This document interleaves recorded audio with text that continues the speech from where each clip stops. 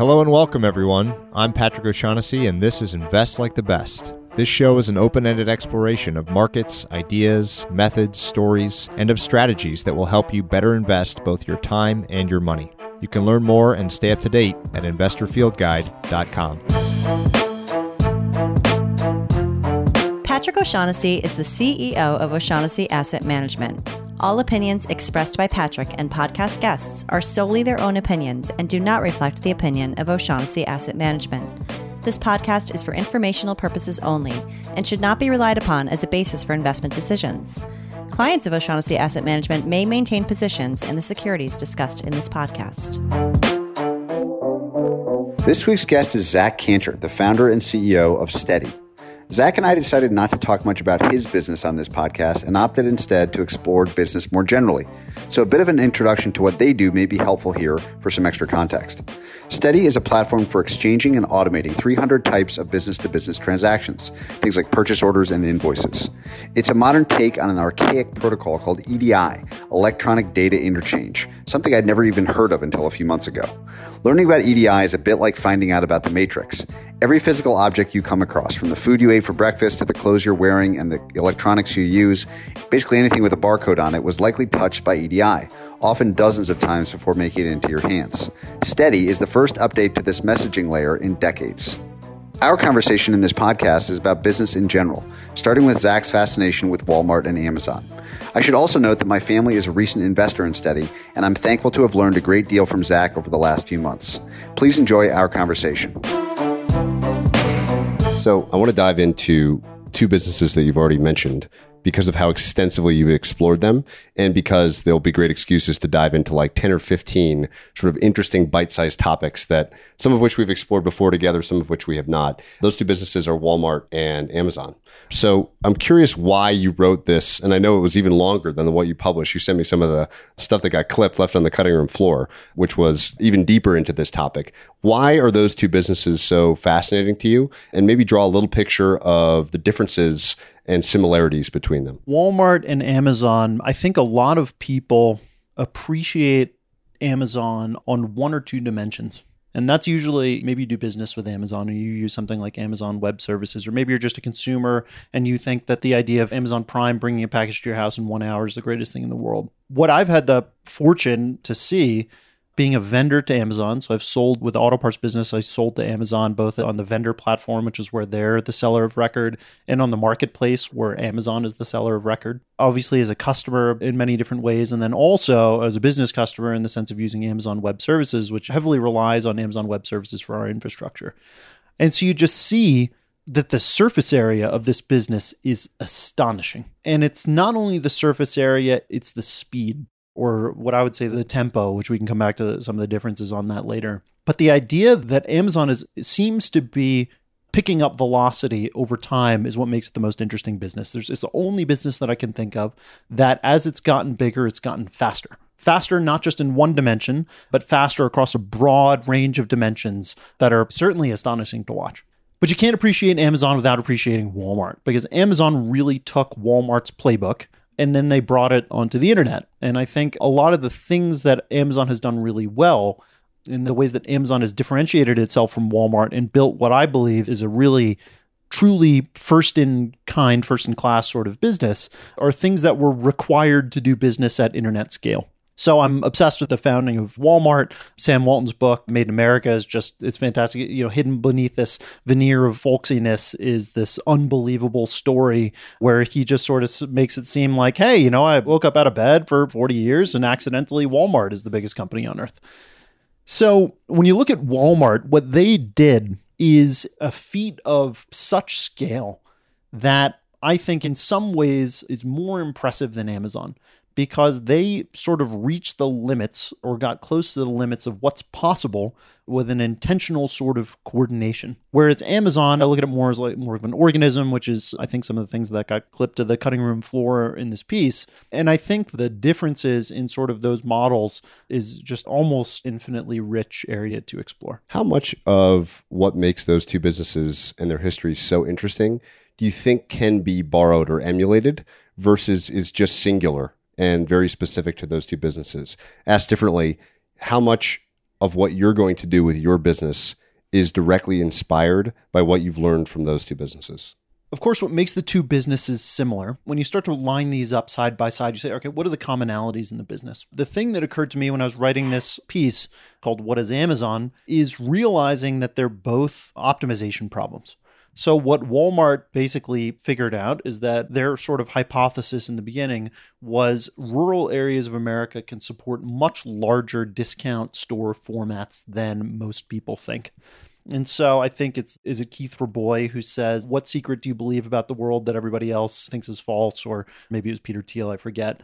And that was sort of Walmart's core thesis. And at the time, people thought it was crazy, a 25, 50, 100,000 square foot store. They thought you put it in some town in the middle of America, they didn't think it would be able to support that. Well, what Walmart basically set out to do is procure these stores. And what Sam Walton talks about in the book is he would pick an area based on zip code and some demographics, and he would fly around in his plane. And he'd look around and he'd say, that looks like a pretty good spot for a Walmart. And so he would land the plane, and then he'd get out and he'd negotiate the purchase of this place right on the spot. I had a whole store team, and this is actually, you could see the sort of mirrors of how Uber expanded and region by region. They'd bring in this crack store team and they'd build this place, and then they would order goods. So they'd order a tractor trailer load full of welders or God knows what, and then they would have a grand opening and they'd start to sell this. So what you realize is that Walmart is this optimization problem. So you have this footprint, and maybe the footprint is a 100,000 square foot store. And what you're optimizing for is within this, assuming that the footprint is fixed, because this is has to be increased by step function sizes or large increments, is that you're basically optimizing for the selection of SKUs, the quantity of each SKU that you have, and a SKU is a product, so a selection of products, the quantity of each product that you have, the price for each product, and then the placement for each product. So it's a pretty simple thing. As they say, it's as simple and as hard as that. So you've got this optimization problem, and Walmart executed on that for like 30 years. And they got to be the best in the world at that. And what you see with this sort of optimization problem is an entire organization built around optimizing for this problem. And you could write this out as a formula practically. And there's massive trade-offs. So if you have the correct price but too few of a SKU in stock, you've robbed the customer of the chance to buy that. If you're selling for too low of a price, you've robbed the company of a chance of profit, and therefore you've robbed the customer of the chance of investments in R&D that would bring about. If you have too many of things, or maybe you take up too much shelf space, now you've robbed the customer of the chance of being able to see that product, or if you screw up placement, you've robbed them of that as well. So if you look around a store like Walmart, what you should see, the correct way to see it, is this massively defective, you see defects everywhere. Because of course, like the only good news is bad news.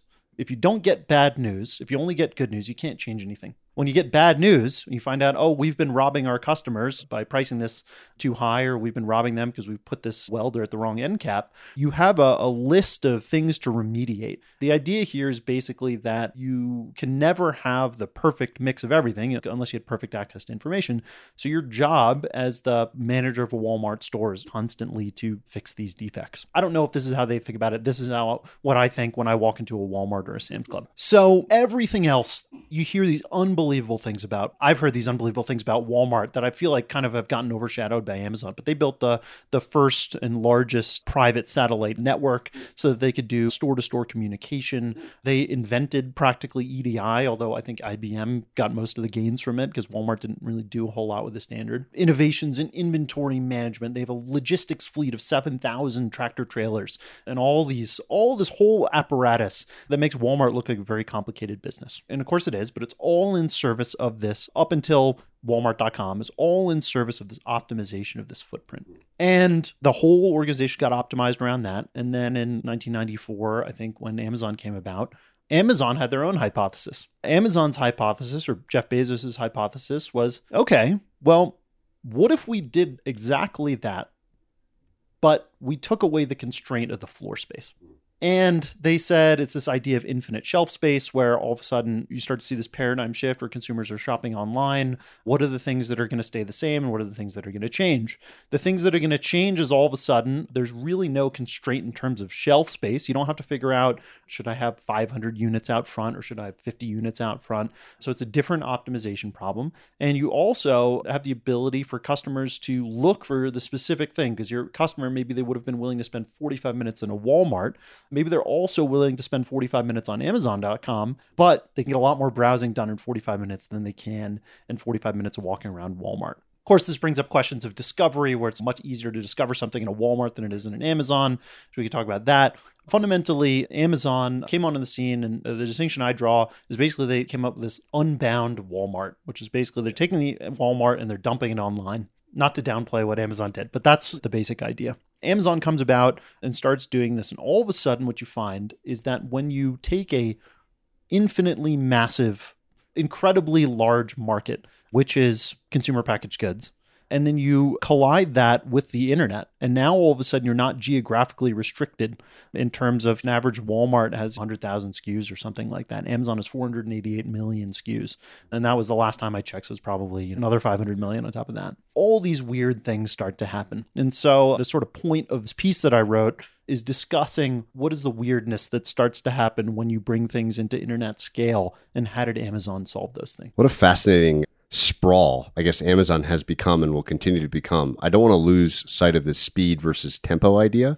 And this is going to be a good excuse to talk about things like OODA loops and other interesting military analogies. So what do you mean by tempo specifically of a business? When you think about any sort of business, if you could wipe your mind clear and you come into this in a very naive way, you would think as a business gets bigger, it should get faster, because it has more resources and all these things. And if you were this totally naive actor who walked in here, this is what you'd believe. Of course, any person who's worked in a small company versus a large company knows that this is not the case, or even a large group. HOA with 3 people or an HOA with 30 or 300 people, you start to see the point of diminishing returns pretty quickly. And I call this generally gridlock. Generally, big systems end up in gridlock. And whether that's a feature or a bug of systems, you can argue. And some people say, hey, the US government's a giant system and it's in gridlock, and that's maybe a good thing.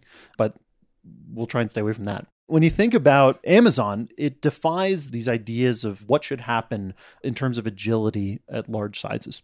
And I think the difference between speed and tempo is that speed implies some lack of maybe precision or insight.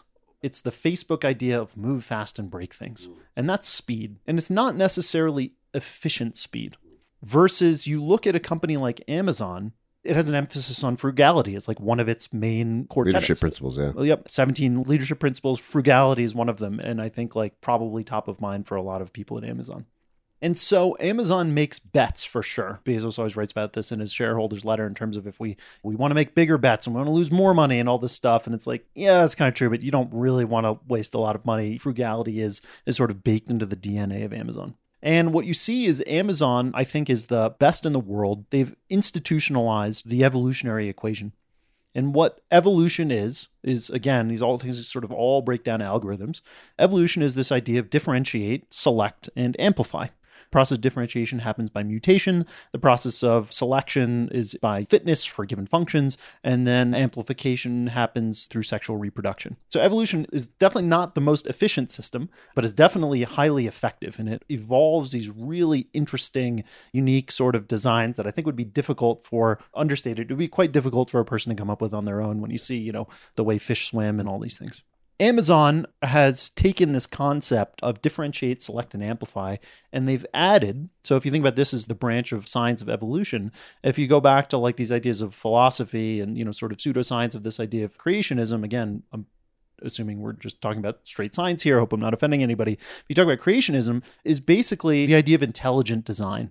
And everybody's probably heard the story of the blind watchmaker analogy and the idea that this was the standard philosophical argument, maybe up to the 1600s or something like that, where you are wandering in the woods and you come across a pocket watch and you pick up the pocket watch and you would not assume that it was grown in nature because it looks like it was designed with some intention. Versus you pick up a leaf, a leaf is just sort of obviously natural. What Amazon has done is taken the best ideas from intelligent design and mixed them with the best ideas from evolution. And what I mean by that is evolution is a very dumb process. It's very smart in the long term, but in the short term, it's very dumb, sort of like the stock market. What happens is Amazon is famous for this memo culture.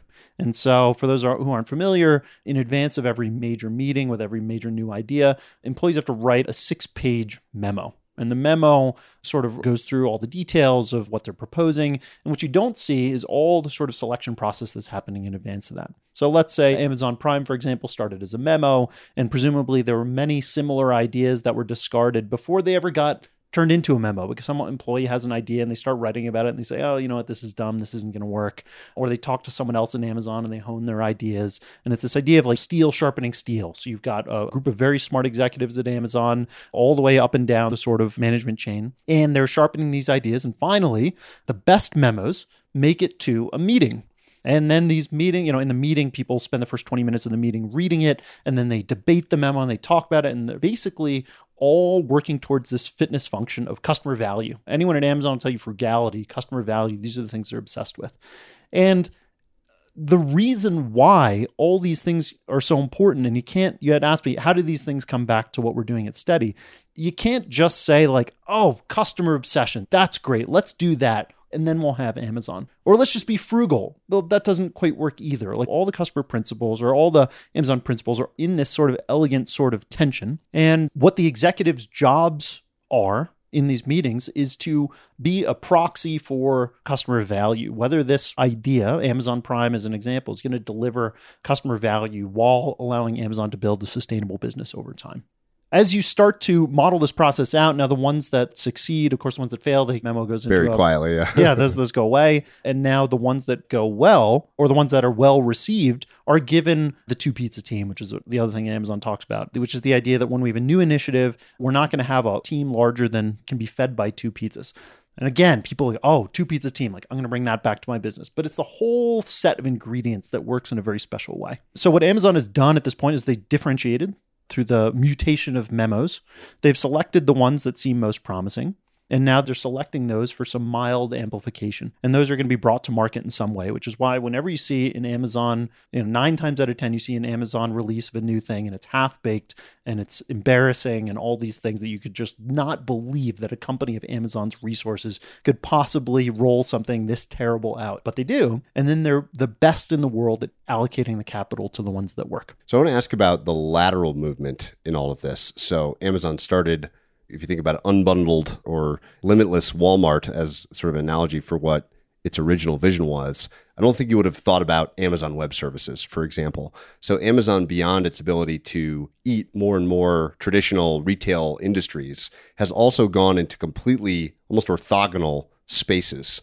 And so I'm curious, as you think about your own business and maybe as advice to other people building, ambitious people that want to build big businesses, how you think about that lateral ability that perhaps Steady becomes something much different and maybe even more valuable. You could argue AWS is more valuable than the rest of Amazon, given its cash flow profile. So how do you leave baked into like the DNA of a business enough flexibility combined with like enough focus, I guess, is what I'm curious about. We sort of touched earlier on about this idea of Amazon as an organism. Charlie Munger and Warren Buffett, they talk about this idea of we want a business so great that a ham sandwich could run it. The problem with a lot of ham sandwich businesses is that these businesses that are run this way, they're generally rent-seeking. So in some way, people are locked in and all the sorts. There's a lot of negative things associated with a business that runs on autopilot. When you look at a business like Amazon, which is not rent-seeking, you could argue about whether it will be rent-seeking in the future. It's constantly lowering prices with AWS and all these things. There's really only two ways of doing that in the short term. And there's, I believe, one way of doing that in the long term. The short-term way of achieving this sort of like relentless tempo of customer value, lower prices, faster delivery, all the sort, and whatever that means for whatever your business is, any sort of business, is through Herculean efforts. And the canonical examples of this are Elon Musk or the Collison brothers at Stripe, or these. Name a famous founder and you've got this heroic effort that continues to go into building this business. And through their efforts of sheer will, they build this culture and they ship fast over and over again. But what you're relying on is this dynamic of successive heroes. And so other examples of this, Warren Buffett, Charlie Munger, who are going to be the heroes to succeed them? And have they created something? Have they created a business that a ham sandwich could run? And for how long, I'm not sure. What Amazon has built is like an autonomic nervous system. It has built into its DNA a self-reinforcing property. And this, to me, is the thing that in terms of you want to build a sort of business like this. One, of course, like if you want to build a business that lasts 1,000 years, you have to do it this way. What are the odds that you can get succession planning, which is like the hardest thing in the world? You can get succession planning right for so many generations. Nothing. Almost impossible to do. So what you have to do is build a system that is not rent-seeking, because if you build a rent-seeking system, the business is going to fall apart once you see some sort of skilled competitor come about. But it's also can run on its own. And that's the problem. This is the $1 million problem. This is the multi-trillion-dollar problem that I believe Amazon has solved. So how is it done? You talk about these lateral moves. Amazon, to go back to where we talked about this earlier, which is this idea that things get weird when you meet the internet scale. So Amazon started this unbound search. Pretty quickly, what they found was, okay, we can't stock all the products that we want to stock. Not only can we not stock them, we can't even identify the totality of vendors that are out there and communicate with them. And if we were able to communicate with them, we can't negotiate with them to set the best prices. Walmart's the best in the world at negotiating the best prices. Amazon is maybe average at it to start. And are they going to build this competency in-house? Can they even hire enough people to do it? Maybe not. So what Amazon did is they opened up Amazon Marketplace. And for those who aren't familiar, Amazon Marketplace is Amazon's third-party business where Amazon sells Tide on their website, but also you as a small business owner or even as an individual can sign up and start selling Tide. And so what Amazon gets with this is they've got hundreds of millions of SKUs, is they outsource or eliminate the necessity of being the best in the world at something. So most businesses, you have to be the best in the world at everything that you do. Otherwise, you're going to get chipped away at piece by piece. Amazon, even if they had just the same number of SKUs as Walmart, they would have to be as good as Walmart, which is pretty hard to do. So they sort of brought in the wisdom of the markets. They open up Amazon Marketplace, which allows anybody to sort of create an account. The idea, the memo that was written for this, they said, what if anyone, anywhere in the world at any time could sign up to sell goods and ship them immediately? What would happen if that could be true? And so Amazon solved the problem this way with sort of third-party, what I'll call a platform model, which is we own the demand. To use a phrase by Florent Crivello, wrote this amazing piece about, we own the demand and we'll sort of outsource the supply. Similar thing happened with Amazon Web Services, where they say, look, we can foresee that we're going to outstrip the ability to sort of procure enough services and at a good enough service level and compounding speed and all this stuff. So we're going to do Amazon Web Services. The problem with something like Amazon Web Services and building what these vertical integrations, these are the things that have plagued for generations. You've seen this in the world of automotive, where General Motors buys a supplier and they gain 20% efficiency. And then 3 years later, they're a captive customer for their suppliers. So the efficiency plummets. And all of a sudden they have this genius idea of they're going to spin it out. And they spin it out and it's a separate company. And then they go back and buy it 5 years later. And it's just like, never ending thing. What Amazon or credit Bezos with it, what Bezos's key insight was that our system will be self-reinforcing if not only are we selling services to other people, but we're selling the services to ourselves. There's a two-sided benefit to that. One, if we start Amazon Web Services and we're our first and best customer, which is what Amazon is for Amazon Web Services, we will have the customer feedback. And because we know we can't say we're internally obsessed. We know we're customer obsessed. We'll be fanatical about collecting this information as feedback from customers, delivering what they want. And we'll get the benefits of using the same service that our customers get. On the flip side, sure, you're customer obsessed, but there's a whole different level of customer obsession when you have to use the same interfaces and tools that customers are using. And so what Amazon did is they exposed themselves to their customers' pain, which is the fastest way. We talk about OODA loops, the fastest way of getting into this feedback loop. And I think I'm going to try and tie this back to something that's not Amazon and not Walmart. This is the key to building a lasting business. And Walmart did not have this. And that's why I say Walmart's one of the most impressive companies ever built. Because look at it, still today, it's still cheaper to buy stuff at Walmart than it is to buy stuff on Amazon. The selection's still amazing. You walk into the service, Walmart is an absolute eighth wonder of the world. It's incredible what it's done for the world. And there's negative externalities as well, but what it's built as a business is incredible.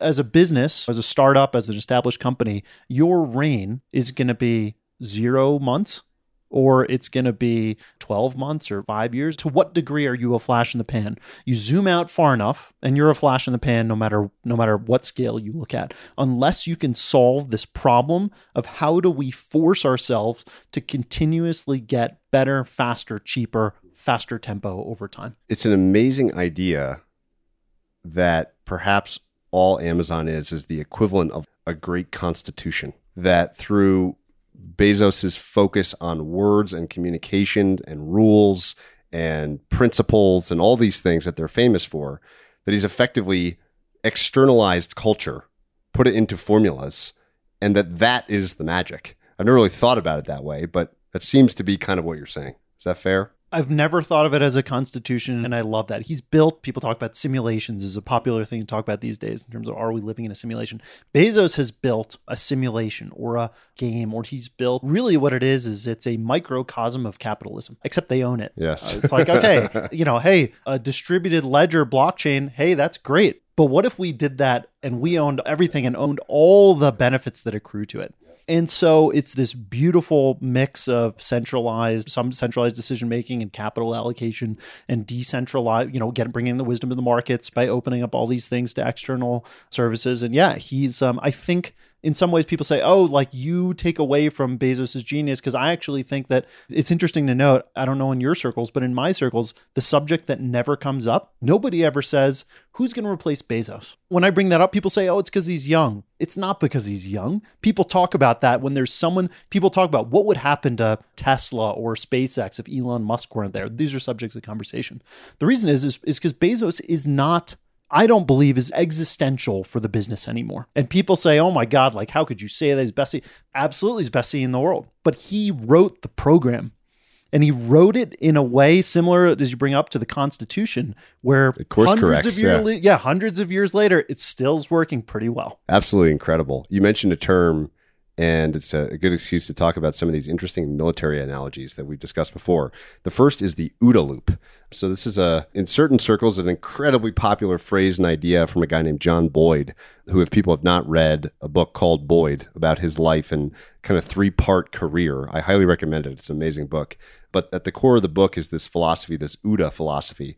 And I'd love you to talk us through what that means and sort of deconstruct it a bit into its most essential, I think, first O is what you think is the orientation piece of this. So talk us through the OODA loop. Boyd was a fighter pilot. Call him the Robert Karam biography is Boyd, the fighter pilot who changed the art of war. And Boyd was a fighter pilot, I believe, in Korea, and he was an incredible pilot. And at the time, fighter pilot tactics, these air-to-air combat tactics, was like more of an art than a science, or maybe almost purely an art, not a science. And Boyd basically came back from Korea. I think it was Korea. Was it Korea or Vietnam? Yeah, I think it was Korea, but irrelevant. And so he comes back and he sets out to write a tactics manual. And he writes this tactics manual, and it turns out not a single new move has been added to it. Substantial new move has been added to it since he wrote this tactics manual. So he's an incredibly thorough person. And eventually came up with this idea of the OODA loop. And the OODA loop is observe, orient, decide, and act. And still throughout this book, I'm like, oh my God, I really don't, this doesn't land with me. And it wasn't until multiple Boyd books and papers and stuff that I finally came across what I think is what made the OODA loop click for me, and maybe it will help some other folks. So if you think about a fighter pilot, fighter pilot is flying in 3-dimensional space. And maybe you're a fighter pilot's in an F-4 Phantom and the other person's in a MiG-25. And you're coming at them at this airspeed, and the position that you are, angles, relative to where they are flying in 3-dimensional space also. And so a pilot is sitting there and they're observing, they're seeing what's going on. And one thing that Boyd came up with is the idea of energy maneuverability theory, where up till that point, there was no equations, no algorithms for figuring out what tactics and moves were available to a fighter pilot in any given situation. And what Boyd basically figured out is if you say, okay, an aircraft weighs this much, has this much fuel, and it has this certain characteristics of lift and whatever else goes into an airplane, and it's flying at this altitude, these are your menu. Here's your menu. Here's your menu of options, exactly. And if you memorize these same things for a MiG-25 and you're flying at X altitude, the other person's at Y altitude and the airspeeds and stuff, you can sort of start to figure out, here are the things that I can do that make it impossible for the other person to respond. So you're observing, and the next step of this is orientation. And so I don't know, I think you've read Ender's Game. So Ender's Game, sci-fi book where all the battles take place in space where there's no up and down. And there's famous quotes, sci-fi quotes from his book about picking the correct orientation. Because if your enemy is disoriented in a space and the enemy thinks that they're upside down, and you have picked an orientation where you're walking on the ground, it's a very mental exercise, but all of a sudden, this person is disoriented and you're able to match. Similar with two fighter pilots, I imagine. And so as a sort of the analogy that I thought I'd like to read sci-fi, and you see that they're in these two different orientations. And now once you've decided on the correct orientation, I'm banked at this and this is up and this is down. Now you can decide of what move you want to do and you can act, which is pulling a trigger and firing missiles. All sounds reasonable, but what it turns out is that Boyd meant for the OODA loop, and there's a more complicated drawing of the OODA loop. I think it's in Chet Richards' book, which is called Certain to Win, a fantastic book. And as it turns out, deciding and acting is implicit. So he says the observation and orientation is explicit, but then once that happens, you decide and act. If you're a fighter pilot and you've got all this muscle memory going on, not saying 8 seconds I should pull the trigger in front of these guns. Similar in business. You spend a lot of time thinking about a problem, and then once it happens, you decide and act, which is why it never really resonated with me. And I can't remember if this was in Chet Richards' book too, but as I was thinking about it more, it's like, well, the observing is pretty implicit also. If you think about the fighter pilot, back to this example, he's not sitting there, I'm going to turn my head around and look. You're looking around like crazy, trying to find out where the other person is. You're looking at your radar and all this stuff. Similar in business, unless you're totally asleep at the wheel, you are observing all the time. So what is the OODA loop really about? I don't view it as a loop because observe, decide, and act are all happening automatically if you have good instincts. What you're doing is you're honing your ability to orient. And that's when people talk about, Shane Parrish talks about mental models. So you talk about mental models a lot on here. You talk about all these different things. It is pattern matching to give you the correct orientation for whatever problem you're coming about. And when we say tempo means, Boyd talked about tempo is going through the OODA loop as fast as possible. But if observe, decide, and act are all implicit, what this tempo really is orient. So you're orienting over and over and over again. In my business, in software, I believe orientation is more important than anything else. And it's actually orders of magnitude more complicated than orientation in other businesses. And I could talk about why. Might be some analogous things in investing. And so you have to maintain this mental agility, this mental flexibility, and then externalize that to the rest of your team, to the rest of your company, such that the whole team can operate at this tempo of orientation that is faster than anybody else thinks possible. So if you think about orientation as if you've got some sort of platform or collection of skills on a team, sort of where you're pointing the laser, so to speak, pointing at the problem to be solved and keeping the focus there is orientation. I guess one thing I would say about observation is it is implicit, but sometimes it's helpful to remind oneself to look around. And I always think about this little business parable called Obvious Adams. It kind of paints this guy that's Obvious Adams as almost like a schmuck that is not especially smart, but he's just good at observing. Like he just happens to notice things. And thinking about the systems Bible again, like one of my favorite lines in there is people in the system slowly get sucked into that system so they can't see anything outside of it. It becomes their world. And maybe the observe for business people out there is really just making sure that you're not suckered into the realities of a system and don't realize that you can do something different. So that's like the only thing that I keep from the observe section of Boyd's work. I'm curious, you mentioned software as this special category maybe when it comes to orientation. Could you give us an example of specifically what that means? Because this is something, software specifically, that I've personally gotten really interested more recently. Absolutely. And I think as you're talking about the systems Bible, he often talks about the systems delusion. Yes, that was the phrase. I couldn't think of it. And it's so great, which is you're stuck within the delusion. It's actually one of my favorite concepts in terms of relationship situations too. Yeah. And I think business is everything's relationships. You have business relationships, personal relationships, family relationships, investor relationships. And you often find yourself in a shared delusion with another person. And so here we are, maybe we're out for dinner later and we get into an argument about something. And really, when two people are getting into an argument, it's rarely about an argument versus a debate. An argument is rarely about the actual subject matter. It's more about I'm having a reaction to something and you're having a reaction to my reaction. And so now we have these reactions to reactions, and pretty soon you're like way off the subject matter.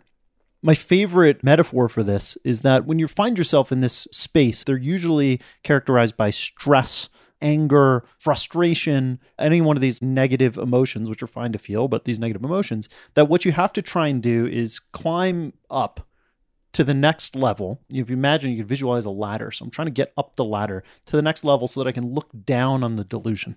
And when you finally get to the place of looking down on the delusion, it's hilarious. And this is why you say, like, a year from now, we'll be laughing about this argument. And why is that? It's because it wasn't real. We were in a shared delusion together. So, of course, this is helpful in relationships, but businesses, we're all in some sort of delusion. The pain of reconciling reality with the delusion can be substantial, but I very much agree that observation is important to sort of get you out of this delusion. Anyways, let me answer the actual question you asked. The actual question is, why is orientation so important in software? I think it was Mark Andreessen who coined the term product market fit. And Mark Andreessen is a famous venture capitalist and founder of Netscape and now Andreessen Horowitz. And what product market fit is basically what happens when whatever the startup has built has crossed this threshold into being the function of it is obvious. So the market is responding, the product has met the market and it is working. So people are starting to hand over money, or if not money, hand over data or whatever it is they're supposed to be doing. And of course, it brings into other interesting things. People have expanded on this of saying like founder market fit. And so like you could say Steady is an example of founder market fit, where I happen to be one of the only people on the planet Earth who are interested in EDI and, have some experience in it. And so like this is like a good founder market fit. But I actually love the image that comes up when you talk about product market fit, which is if you think about the market as this amorphous three-dimensional thing. Did you watch the Apollo 11 documentary? Not yet. I'll spoil it for you. They land on the moon. Or so they say. Yeah, allegedly. They have to perform this docking maneuver where the lunar module blasts off from the moon and it docks with a command module where Michael Collins is waiting there as the loneliest guy on Earth for, or not on Earth for the LEM to come. And they have to perform this docking maneuver. Of course, like the docking maneuver, you start to wonder, you look at this and you're like, oh, wow, it's amazing. And then you start to think about this. You're like, oh my God, they had the entire computing power of NASA was like smaller than my iPhone. And they're looking at these like dials and switches and analog systems and trying to figure out what's going on. It's a miracle that they were able to do that. Sort of similar with startups. So you have this amorphous market blob, and then you have also a product that is occupying three-dimensional space. And I don't know if these analogies are landing for you, but there's so many factors to a market. What are the competitors that are out there? All the market forces, what's the regulatory environment? And then there's so many things to a product as well. And software is particularly complicated because you and I want to build a glass. We're going to create a mug. We're going to build a mug and it's going to hold 12 ounces of coffee. And we're going to work on this as a side project. So we're going to talk about this today. And then we're going to come back in a week and you're responsible for everything but the handle. And I'm going to work on the handle. Well, chances are we're going to come back and it's going to work pretty well. What are the odds that you're going to screw up the mug part? I'm going to screw up the handle part. And that's because what we're talking about is something that's observable. Mug is observable. It's quite simple. It occupies three-dimensional space. When you talk about software, let's pick a piece of software that most people have heard of. Slack, maybe. So most people have Slack at their company.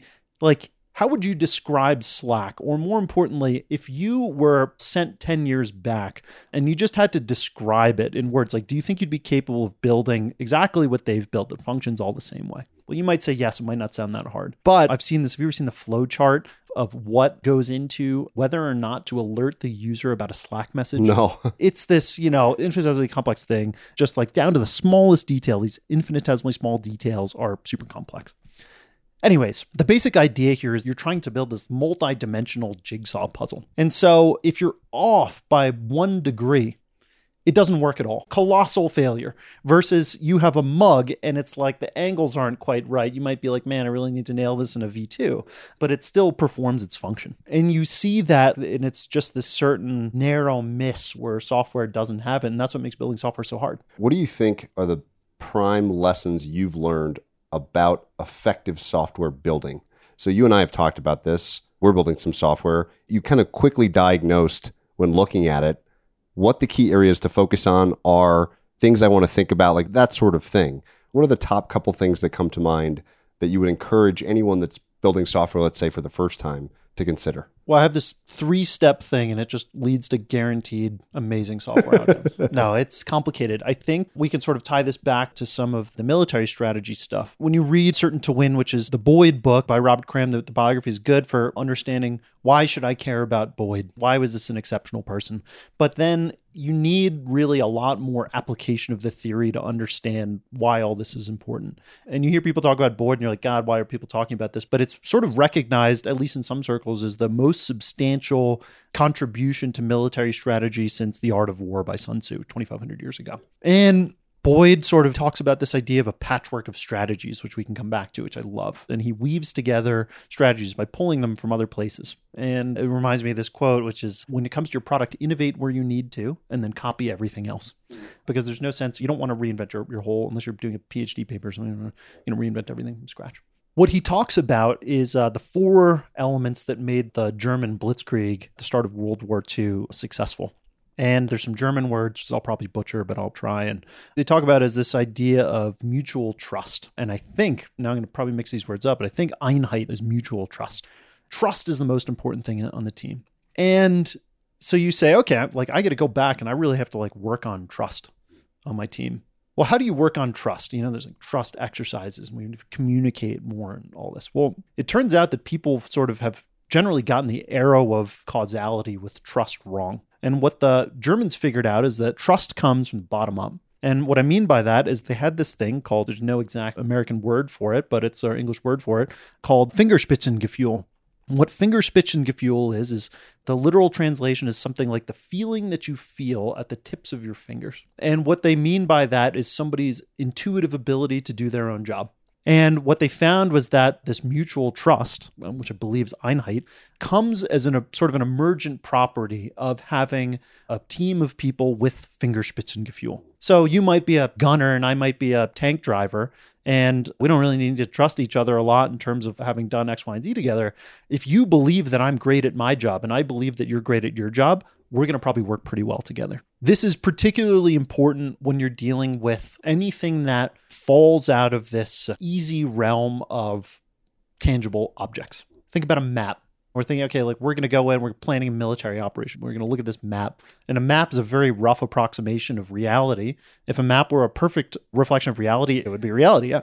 And so what you need to do is sort of paint a general picture of a map. We think they're going to be over here and they're going to have a force about this size. But when we get there, we need to make a whole bunch of decisions. And in order to make a whole bunch of decisions, we have to have a shared consciousness.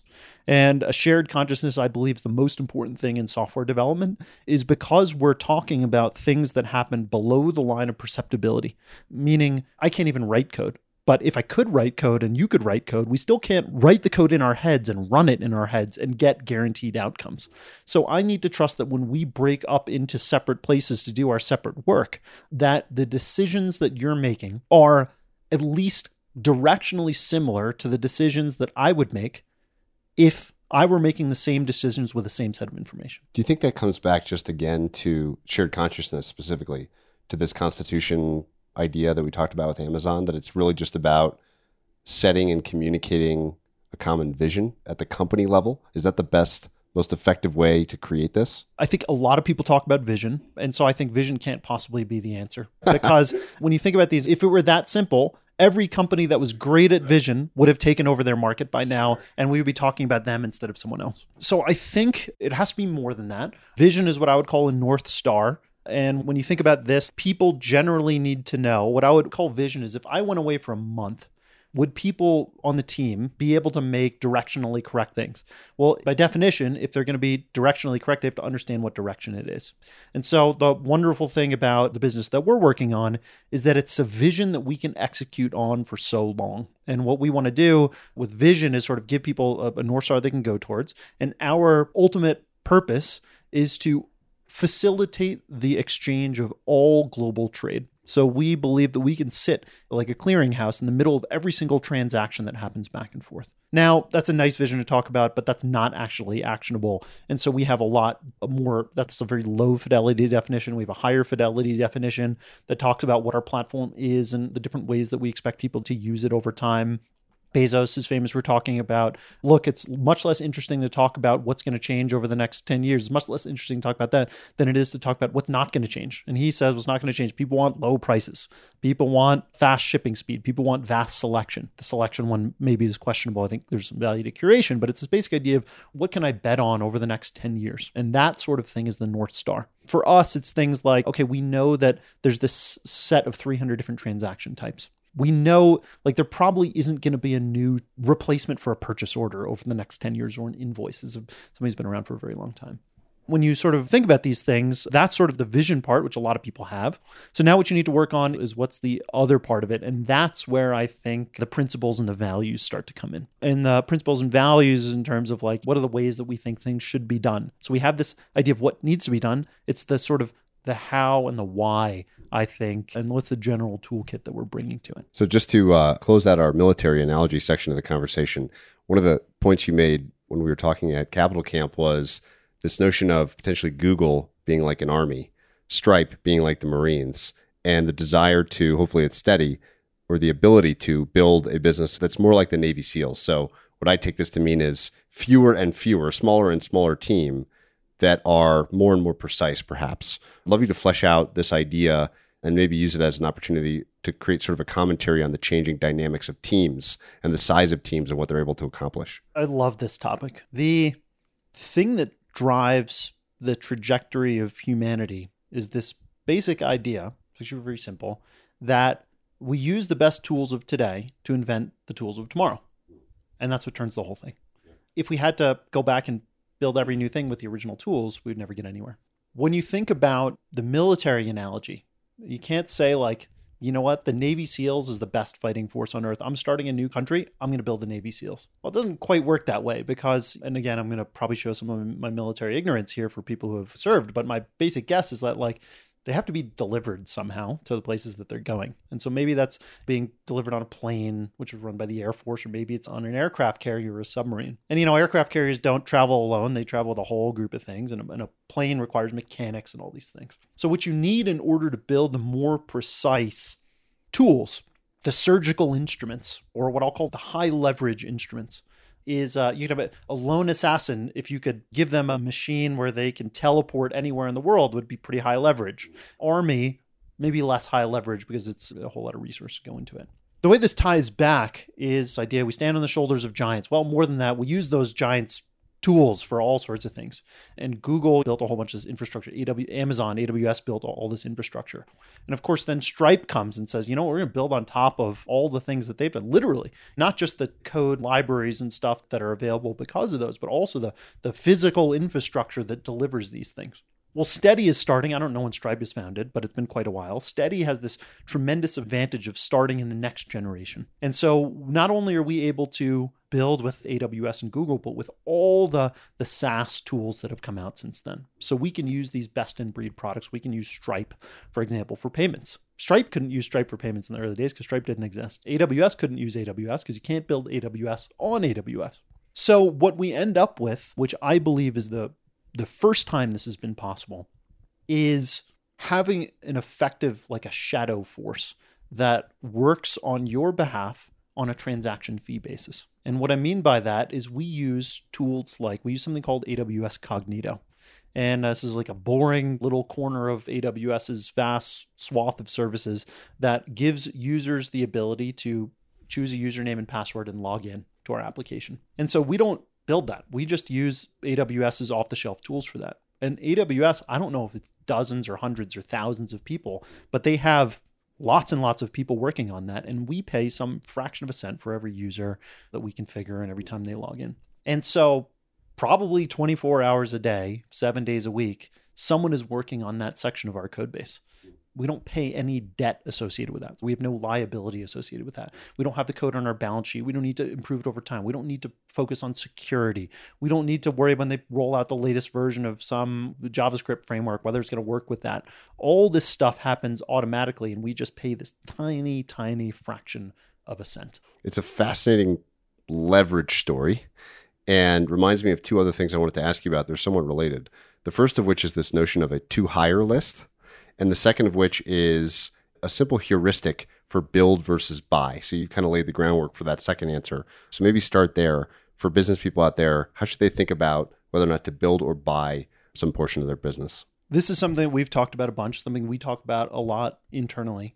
I think 100 years ago or 50 years ago or 30 years ago, you could get away with having portions of your business that were not something that you were particularly proud of. Certainly ethical and above the line and all this, but it's not the most impressive part of your business. I think that times have changed. Things are hyper competitive. You look at the turnover on companies in the S&P and all these sort of things as indicators of the fact that a company's reign is much more tenuous than it used to be.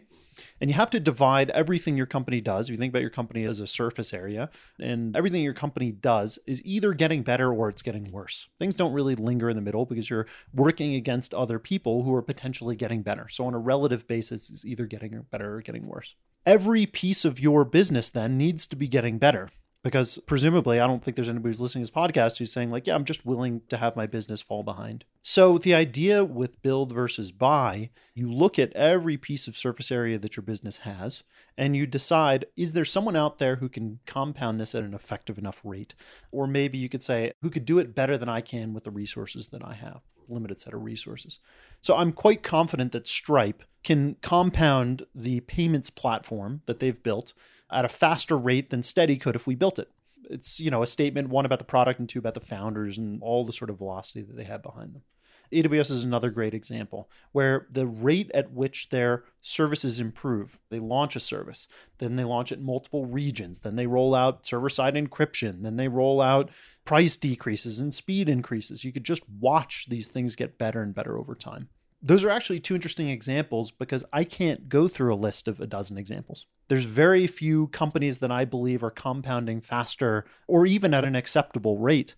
And that's basically the list of public companies that I own. And past that, we have to make the decision of either build it ourselves or don't do it at all. And most often we don't do it at all. We just say, we're going to leave this till a day, either that somebody else has done it and we could buy this primitive unit that's going to be compounding at a fast rate, or we have the resources to do it ourselves. When we've talked about this, it's that last piece that has stuck most in my mind, which is very often the result is just leave it alone, don't do it. It's a great way of preventing systems bloat in the John Gall framework again, and makes you realize very quickly, I've kind of adopted this way of thinking, that if there's not someone doing it really well that you can hire or buy, so to speak, you don't think you can do it really well, it probably isn't something that's actually critical to the business. And it's a great way of reducing waste across the ecosystem, which is fascinating and keeps you very focused. You've laid out a couple of interesting, let's call them grids or two-dimensional ways of thinking about different companies. And I'm kind of rounding now back to this. You mentioned earlier, you've been in this kind of software VC way of thinking about things. So I'm going to ask about categories or frameworks for placing companies. One that we were talking about just before we hit record was this notion that Sarah Tavel from Benchmark shared with me about the power, the magic of companies which are delivering a better product, but also for cheaper. That when they see that has led to some fantastic outcomes. But you had an interesting retort to that idea. So I'd love you to lay out that simple framework. So what we're talking about is this basic idea of value propositions. And so you've got the idea of more for more, which is a standard luxury product, something like a Porsche or a Lamborghini maybe. You've got the idea of more for the same, which is something like Costco.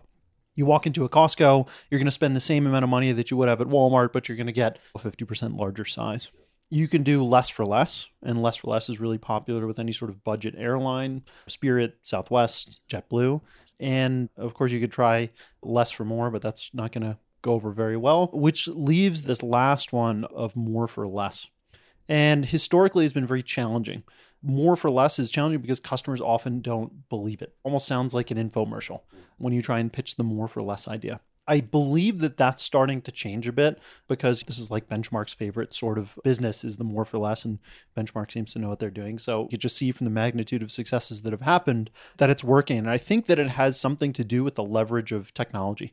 So it's a more believable value proposition, particularly when you're competing up against some sort of legacy incumbent, which is we're going to deliver more value, but we're also going to do it for a lower cost. And it'll be interesting if consumers and businesses start to get trained to say, this is the only one that I'll accept. And you might look at a Tesla might be an example of that, where, it outperforms similar cars in its thing in its sort of class, and it's less money. There was another interesting grid that you drew for us, which was around this idea of utility. So maybe you could describe that kind of 4-part framework and the types of companies that fit into that slot as well. Yeah, absolutely. We were talking about how to start a startup, I think. And you do hear some sort of success stories of people who are just like, I wanted to start a business, and so I started a business. But that typically doesn't work out that well. What you look at in terms of if you want to build a business that you're going to be good at and you're going to enjoy doing over time, I think it has to fall into this in a certain spot in this 2x2 matrix. And what I called it is the first axis, is it a positive? Does it materially improve the life of the user? Yes or no? And the other one is, would you yourself be a user for the product? And you sort of sum this up in a much nicer fashion, which you said global utility and personal utility, low to high on both. And so if you look at something that does not materially improve the life of the user and you yourself would not use the product, this would be something like Angry Birds, something that just kills a lot of time. The problem with that is two things. One is it's really hard to build something great if you wouldn't use it yourself. Also, if it doesn't materially improve the life of the user, the chances are that you're in the business of hits. So you're in a fad business and you have to sort of continue producing hits. Otherwise, you're out of favor. If it materially improves the life of the user, but you yourself would not be a user for the product, that would be something like, I think the one I used last time was Help, I've fallen and I can't get up. So I don't have elderly grandparents and I myself don't need that product. So I wouldn't be very good at building or scaling that company because I'm not going to be able to see around the corners. You might have something that you yourself would use, but does not materially improve the life of the user. And an example of that might be, these are always the hard ones to come about because you like to think that the things that you're using are materially improving your lives. I think the example you used last time was McDonald's. McDonald's, there you go. It's perfect. Yeah. Are you saying McDonald's is not healthy? And lastly is the magic category, which is materially improve the life of the user, and you yourself would be the user for the product. You do see counterexamples to this. You see things primarily in the category of people, just very smart people who go out and say, I'm going to build something that I wouldn't use myself or I don't really have a personal experience in, but it does materially improve the life of the user. And these are these mega successful consumer companies typically. But I very much view, and this is controversial, but like I very much view these consumer tech startups as lottery tickets. And probably to many people on the show, they're listening and saying, aren't all startups lottery tickets? And I think that that's not necessarily true. And it brings us into this interesting sort of subject where you look at the consumer business. The problem with the consumer business is that anybody can start one. Not anybody can be successful at them. But if you are, I'll use this Ben Graham quote where he says, anyone can achieve, I'm going to butcher the quote, but he says, anyone can achieve market returns. But if you want to exceed market returns, you have to have something like a considerable amount of application. This is typical understatement by Ben Graham, along with a certain trace of wisdom. And it's that trace of wisdom part that I feel like gets overlooked, where you're telling people like, you just need to go out and you need to work hard and you need to do all these things. But when you're talking about docking this three-dimensional product into, or infinite dimensional product into a infinite dimensional market, it takes more than a certain trace of wisdom. You need to be pretty good at what you do. Now, there's counterexamples to this, which is the consumer market, where you can just sort of go out and build something and see massive adoption and sell it or not sell it. Something so like an enduring company like Facebook.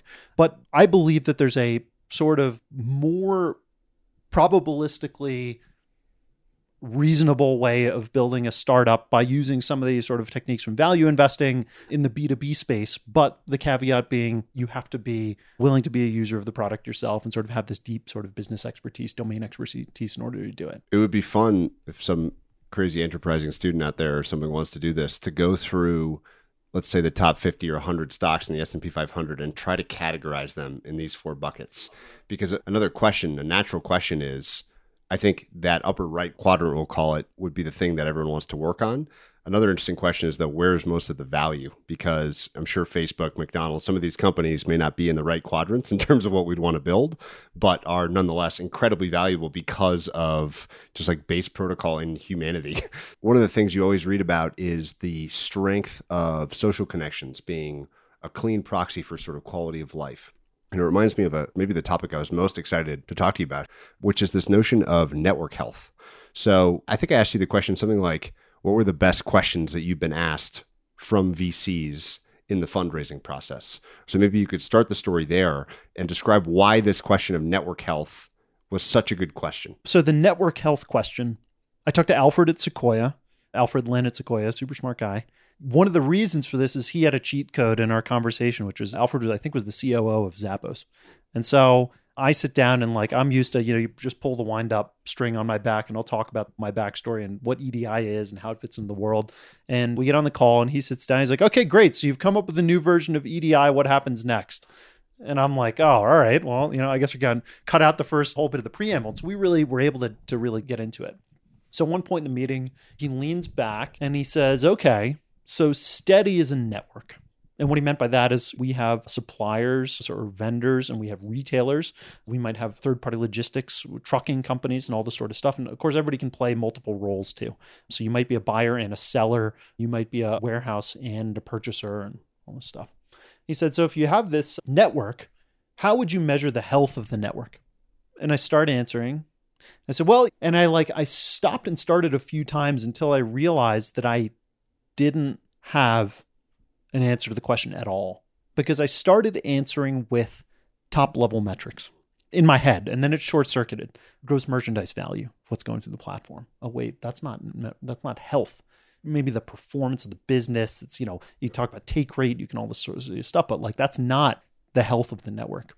And so I said, I understand what you mean, but can you give me more? Ask me another question. And it was this nice sort of meeting where it was not adversarial. So he was not asking this question to stump me. I gathered that he didn't have the answer to it either. And so maybe I'm wrong. Maybe he's sitting over there with my perfect answer for network health. He's holding out on me. But he said, okay, Airbnb probably looks at things like the percentage of listings that have never been booked. And I started thinking about that. I said, okay, it's, you think about that. It's an unhealthy node. So each one of these things are nodes. An unhealthy node. Why? Well, one, the renters have a negative experience. But the more important thing is that they've got finite shelf space, finite browsing space. It's theoretically infinite, but you're limited by the number of minutes that someone's going to spend looking at this. And that's actually not my insight. There was David Ma from Composite Capital, who we started talking about this, and he reads my Amazon piece, and there's not many people who read that and come instantly with more information. He goes, yeah, well, it's not infinite shelf space like you're talking about. You're limited by the amount of time the number of minutes that people are willing to spend browsing, which is this. And I'm just like, Quick parenthetical. He was with us as well in Colombia, and I think I asked him just to pick a random business and talk to me about it. And an hour later, I couldn't believe that he could possibly do this about other businesses. So what a fascinating guy. I'll get him at some point as well. Unbelievably smart. We had just fascinating conversations about, he filled in the whole missing piece for me, which is how the Chinese ecosystem works. So yeah, of course, the person who's looking for places doesn't want to see all these useless places that nobody's ever going to book because they're overpriced or because they don't have photos or the photos are bad or whatever. And so I said, I'll think about that. I hypothesized a few metrics on the call. I think two that I came up with. I came up with two, and I'm not sure I could share them. And I went and I talked to someone I know at Uber, and I said, what does Uber look like in terms of network health? And he had an instant answer for it. He said they look at the number of zeros, and what a zero is the number of people or percentage of people who open the app and have no Ubers in your area. Columbia, Missouri, when we were there, you try and leave for the airport at 4 a.m, there are no Ubers in your area. That's an unhealthy node. The second one, and that can be solved with network density. The second one is this idea of the amount of time that drivers spend around driving without rides, which is the other side of the unhealthy node. The really interesting thing about network health, and you and I riffed for 15 minutes or 5 minutes at Capital Camp, you just start to, mind explodes when you think about this concept, is that you could start to model, because everything is networks. Most things fall into some sort of a network paradigm. You and I right now are a network of two. We're somehow communicating with a network of people on the podcast. So if you could theoretically measure this, the amount of time that people are spending zoning out on this podcast is a network health metric, if you could measure it. You start to realize that all the things that you care about in terms of a network are actually incidental. So the things like take rate, the things like gross merchandise value, all these things are sort of preceded by these leading indicators of network health. And so you may have very impressive top-level network metrics, company metrics, but network health, I would sort of suppose, is the canary in the coal mine. I think it's an incredibly portable and useful tool for talking to almost anybody, whether it's investors, business with a product, whatever, to ask them to define that idea. Because very quickly, it's one of those questions that lets you get 5 levels down very fast. Because on the one hand, it's very simple. There's nodes and there's links between the nodes. You can define those things typically pretty easily. But then thinking about what would mean a high quality link? Is it frequency? Is it bidirection? Is it intensity? Is it clustering? All of these things become fascinating exercises. And of course, you could then apply the kind of Peter Drucker idea of what you then start thinking about and measure is what you can manage towards. So by identifying, it's almost a self-fulfilling prophecy, by correctly identifying measures of network health, you're going to make a healthier network because that's the thing you'll tend to manage. So just a fascinating idea for people out there. Certainly exercise used with caution, because you see the perfect examples of these gone wrong is engagement metrics. And so if you've logged out of Facebook, Facebook sends you these increasingly desperate emails and they say you have a notification because someone you once knew thought about liking something that was on your feed, and you get an email notification for that. That's someone trying to improve the health of you as a node in probably not the most helpful way. You mentioned something earlier. I love this idea. Tim Urban, the Wait But Why writer, calls it the human colossus, this compounding set of technologies and know-how on top of which we can build further technologies. So you've got this lever that's getting bigger and bigger and bigger. And yet there's this sort of counter problem of our inability to do some big coordinated things quickly. So the Empire State Building was an interesting analogy that you had brought up in our correspondence. So I'm curious your take there. Those seem to be sort of opposed, that on the one hand, we've got more ability and technology than ever. On the other hand, something like building the Empire State Building quickly, or the interstate system, or big infrastructure plays, or massive physical accomplishments seem to be, if anything, less frequent. What do you think about that idea? This is something I've thought about a lot, something that I had really interesting conversations. This is where David Ma and I instantly, where we talk about being able to go 5 levels deep. You mentioned this. Like, this is the thing that we went an hour deep on. The basic problem, if you think it's a problem, and possibly it's just some sort of behavior of a system that's expected, is that what I frame maybe unfairly as is we can't do hard things anymore. And people say, well, what do you mean by that? Well, we built the Empire State Building from start to finish in 18 months, and they invented all of the techniques for building skyscrapers while doing it. Today, it takes 5 years to build an interchange in a major highway. I think the example that is sort of nearest and dearest to my heart is if you came to me and said, look, I've got this growing software business and I need a financial package. I need an ERP system, an accounting system. I would say, no question, best in breed, you got to use NetSuite. NetSuite, founded in 1998. This is a business that raised $100 million from Larry Ellison from Oracle. It was a couple ex-Oracle execs, or current Oracle execs at the time, I'm not sure, who went out and built this accounting and ERP system. And today, 20 years later, it's the best ERP system on the planet. And I want to put this in a delicate way. It's not because they've compounded faster than anybody else. It's not, this is the AWS of accounting systems. It's clunky. It has an outdated API. They're running in their own data centers, all this stuff. Of course, it got bought by Oracle, I think, for $11.5 billion, so maybe 4 years ago. So the question is, you see these unbelievable suite of tools that are coming out. You see all the things that AWS has. You got new languages, you have new monitoring tools, and all these things in software. Why has nobody built a better NetSuite? That sort of frames the problem. And I reject the idea that we don't do great things anymore, because we certainly do. Stripe's an example. So I'll just try and keep using these same examples over and over. It's a phenomenal payment system. You look at Stripe compared to CyberSource or Authorize.net or whatever these legacy tools were, and you can't even put them in the same solar system. Stripe has a suite of tools, but fundamentally they do one thing. They do payments. And not to say that's easy. They have 1,800 engineers, and they're run by all consensus. By all consensus, two of the smartest people in Silicon Valley who have an army of people and read about management, and read about the Apollo space program. How do you coordinate people to do hard things and all this stuff? But the defining feature of the company is this payment system. Slack, similar thing. It's a messaging platform that they send and receive messages. Google, now they've got a suite of tools, but Google's got a really hard time rolling out new products. That most of these that have been done by acquisition. And so what it seems that is we've traded off the ability, because I don't think it's a choice, to do broad things for doing deep things. So we go very deep in one area. We get the world's best, you have all these best in breed tools. But the reason why things like, and I assume the cinder blocks we make today, I mean, it's got to be amazing. I don't know anything about cinder blocks, but I have to imagine you probably got factories that make these unbelievable cinder blocks, and like we're probably more efficient at making steel than ever before and all this stuff. Yet it takes us 10 years to build a building.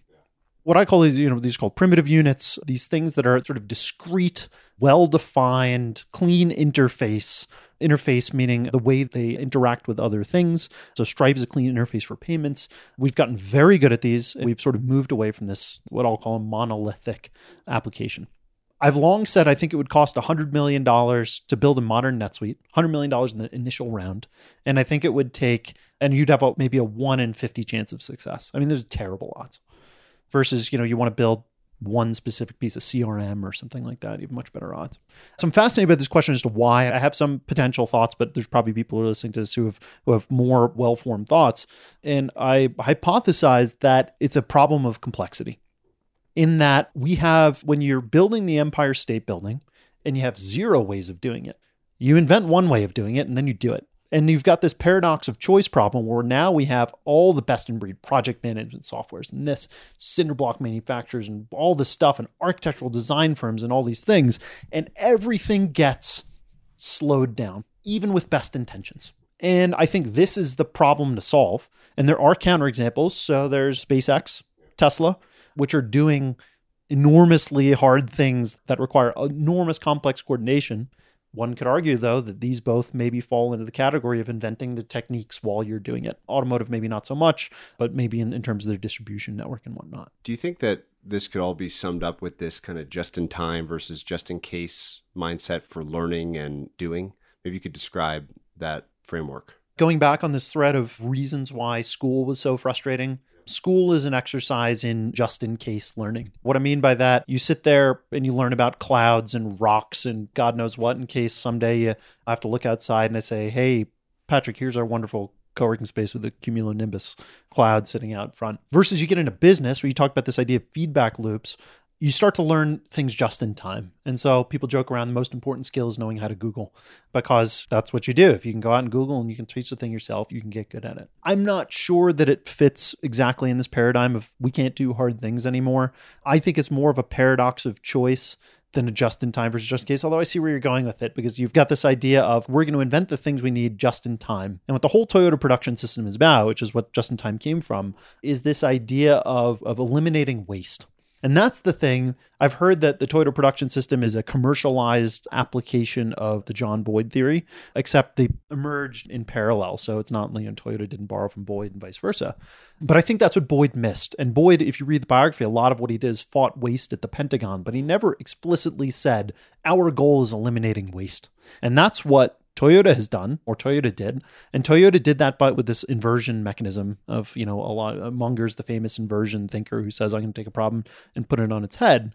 And what Toyota basically said was, okay, instead of taking things and pushing them through the production line, we're going to instead start with basically what the customer orders. And then every time they remove a wheel from the cart is going to go back to the wheel manufacturing center and they're going to produce another wheel to put on this cart. So it's this idea of just in time.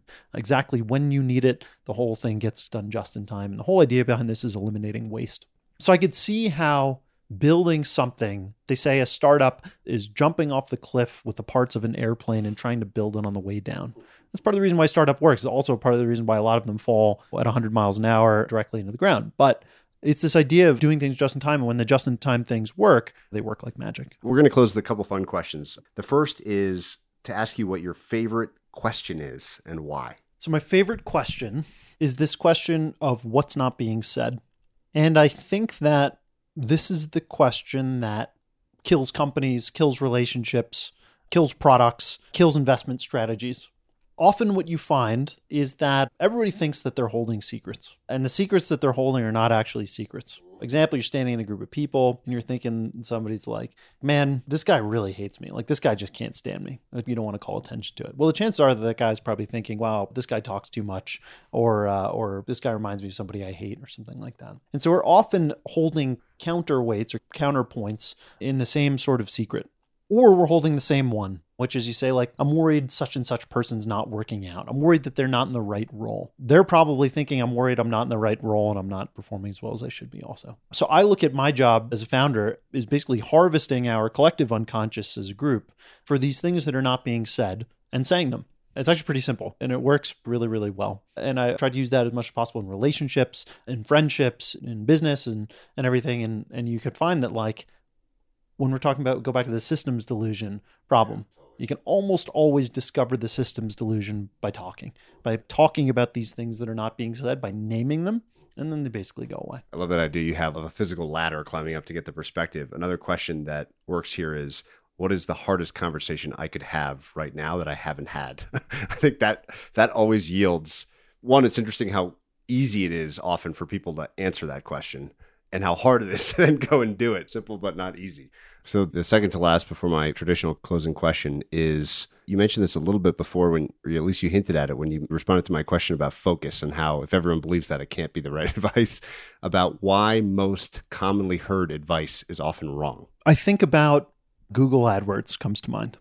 And I know a dozen people who got rich off of Google AdWords in the early 2000s. If you heard about Google AdWords and you had anything to do with anything selling products, anything, you can get rich on Google AdWords at that time. And of course, since then, there's been Facebook advertising, Instagram advertising, influencer advertising, all this stuff. The unifying feature of all these things is that by the time you've heard of them, it's all priced out. This is why Eric from Benchmark said an innovation product tied with an innovation and distribution strategy, because otherwise you're just giving away most of your gross margin to a platform. Unless you are the platform, then you're doomed to give it away.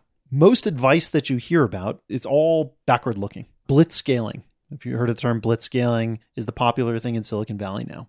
Blitzscaling is so obviously the right way to build a business. It can't be questioned. I mean, look at the companies who've done it. Uber, Slack, Airbnb, newcomers, relative newcomers, someone like a Flexport. But it can't be that simple because you can't just go out and buy the latest book and implement the advice and get rich. It doesn't work that way. And generally, we'll go back to the Systems Bible book, the army is fully prepared to fight the last war. That is basically sums up all advice. This is backward looking. Blitzscaling was the absolute correct answer over the last 10 years. It's a backtesting thing. And so that doesn't mean that the opposite of all current advice is correct. I remember the Ed Thorpe book. My big takeaway from that book, probably something you knew already, but for me, it was the one thing of that book is never invest in anything in which you don't have an edge. So if you don't have an edge in it, don't invest in it. And that changed everything for me in terms of like, why would I do anything other than start an EDI company? It's the thing that have the biggest edge in. When you start to think about advice, unless you need to have some sort of insight, some sort of edge that gives the ability to do things in a different sort of way. People say you have to be contrarian and right. Yeah, but you have to do that many, many times in a startup in order to have outsized results. Go back to the military stuff, which I know we closed out, but I'm going to open it up just a little bit at the end. In The Art of War, Sun Tzu says, if you prepare for battle and you build a big army and you go up against another army and you win, you have not won. You've done, in modern terms, they call it attrition warfare, which was, the dominant strategy for a long time. You think about attrition warfare, the trench warfare in World War I or something. Or Civil War, you line up in lines and you shoot at each other and whoever's left standing is the winner. Well, Sun Tzu said 2,500 years before that, this is not really a good way to win. When you want to win, what he said is you want to bring a boulder up to a high hill and roll it down the hill, is what the war should be like, onto the troops below. And to me, you hear blitzscaling, which sounds a lot like blitzkrieg, is not the same as blitzkrieg. Blitzscaling is attrition warfare for startups. Was the correct answer before, but now that it's commonplace, not the right way to do things, you just, as a startup, you can't hire 1,000 great engineers. Maybe you can. It's so probabilistically difficult that it's not a good strategy to do. So when I think about these things, I'll steal the title of that Chet Richards book again, which is you want to do things in a way that makes you certain to win. And that's what value investing talks about, is like, hey, screw being right. Let's just figure out ways that we can't possibly be wrong and we'll get rich. And I think there's ways to do that for a startup. For sure. There's ways to do that for a startup to maybe not get 100%, but to approach 99%. Limiting burn, overpaying people in order to get the best possible people, extreme focus. There's a whole menu of things that you can do, but you have to have taste. That's the hardest part, is this idea of what Ben Graham talks about, that certain trace of wisdom. And it has to be more than a trace of wisdom. You have to have the taste to look at a whole menu of strategies and say, this one is right and this one doesn't work for me. You can't just go out and read 7 powers and say, I'm going to do this one and this is going to be in my business and blitzkrieg is good and so such and such. It's about weaving the correct patchwork of strategies to find the perfect orientation, and then you take off. It's a fascinating place to close, and what highlights the nuance and difficulty of building a successful business. My closing question for everybody, which is to ask what the kindest thing that anyone's ever done for you is. So I have one that's top of mind based on the conversations that we've had tonight, which is when I was starting Steady, I didn't know anything about startups. I had an auto parts business before that. That was business. It wasn't a startup. It was different in my mind. didn't know anyone in the world of venture capital practically. And I said, you know what? There's this one guy on Twitter who likes my tweets a lot. And I'm pretty sure he's a VC. And so I look him up. His name's Zack Ware. At the time, he's at a fund called VTF Capital. So I sent him like a 2-page DM, which is like something we didn't get to talk about, is this idea of all the common advice in terms of, they say, don't write long emails. Well, it depends how good of a writer you are. Sometimes if you feel like writing is an edge you have, maybe you should write long emails. So I wrote this long thing. I'm not even sure at this point how coherent it was. And he said, let's talk. And his background is at Zappos, so he sort of knew the instant EDI terminology and everything and totally got it. And I didn't have a deck. I didn't have a name. I didn't have a website. And he said, I'll commit for 100K. First call. That opened up unbelievable doors. They eventually went on to invest more than that. Unbelievable doors. And if I could cheat by offering a second one, which is the second thing that sort of, I forget who was telling me about this. It might have been Brett from First Round, was this idea of kindling. The beginning of a relationship, the beginning of a business is very delicate. And it's like, you ever see Castaway, he's just trying to blow on that fire and get it to work. I think people don't realize how fragile these things are because most of the time they fall apart before they even happen. It's like the Fermi paradox. And so I got this first commitment from Zack, who believed in me and has believed in me more than anybody had in my entire life. The conviction, boom, I believe in you. And then the second one was Ryan Peterson from Flexport. By a happenstance of too long of a story to tell here, I ended up with some early advisor shares in Flexport. I was an early Flexport customer. And Flexport's gone on to just raise $1 billion round from SoftBank. And I told Ryan, hey, I'm doing this EDI thing. Just figured I'd sort of tell you about it. And he said, I'm pretty broke right now, but I could do 10K. And this was not, that was 3 years ago or something like that. And I said, okay, it was amazing. He texts me and he says, here's a link to my Crunchbase page. Just tell me anyone else you want an intro to. And that was, just like what an unbelievable thing of saying, like, here, I'm going to open up my whole cap table to anyone you want an intro to. In response to that kindness, I said, here's a list of all of them. Please send me an intro. So those are the two things. I just look at these things, the trajectories of life, and Steady has been the most meaningful thing I've ever done. And I'm only 2.5 years in, because it's changed my whole network health in terms of the people I've met, quality of thoughts that I'm having, because I'm being pushed to such a limit of what I'm able to do. I can all trace back to those two people who said, I believe in you, let's do this, and opened up their networks to me. Taking a chance, a common answer for kindness. Well, this has been awesome. Thanks for all the time, a variety of crazy, interesting topics. I hope to do it again. Yeah, thanks so much for having me. Hey everyone, Patrick here again. To find more episodes of Invest Like the Best, go to investorfieldguide.com/podcast. If you're a book lover, you can also sign up for my book club at investorfieldguide.com/book club. After you sign up, you'll receive a full investor curriculum right away, and then 3 to 4 suggestions of new books every month. You can also follow me on Twitter at Patrick_Oshag, O-S-H-A-G. If you enjoy the show, please leave a quick review for us on iTunes, which will help more people discover Invest Like the Best. Thanks so much for listening.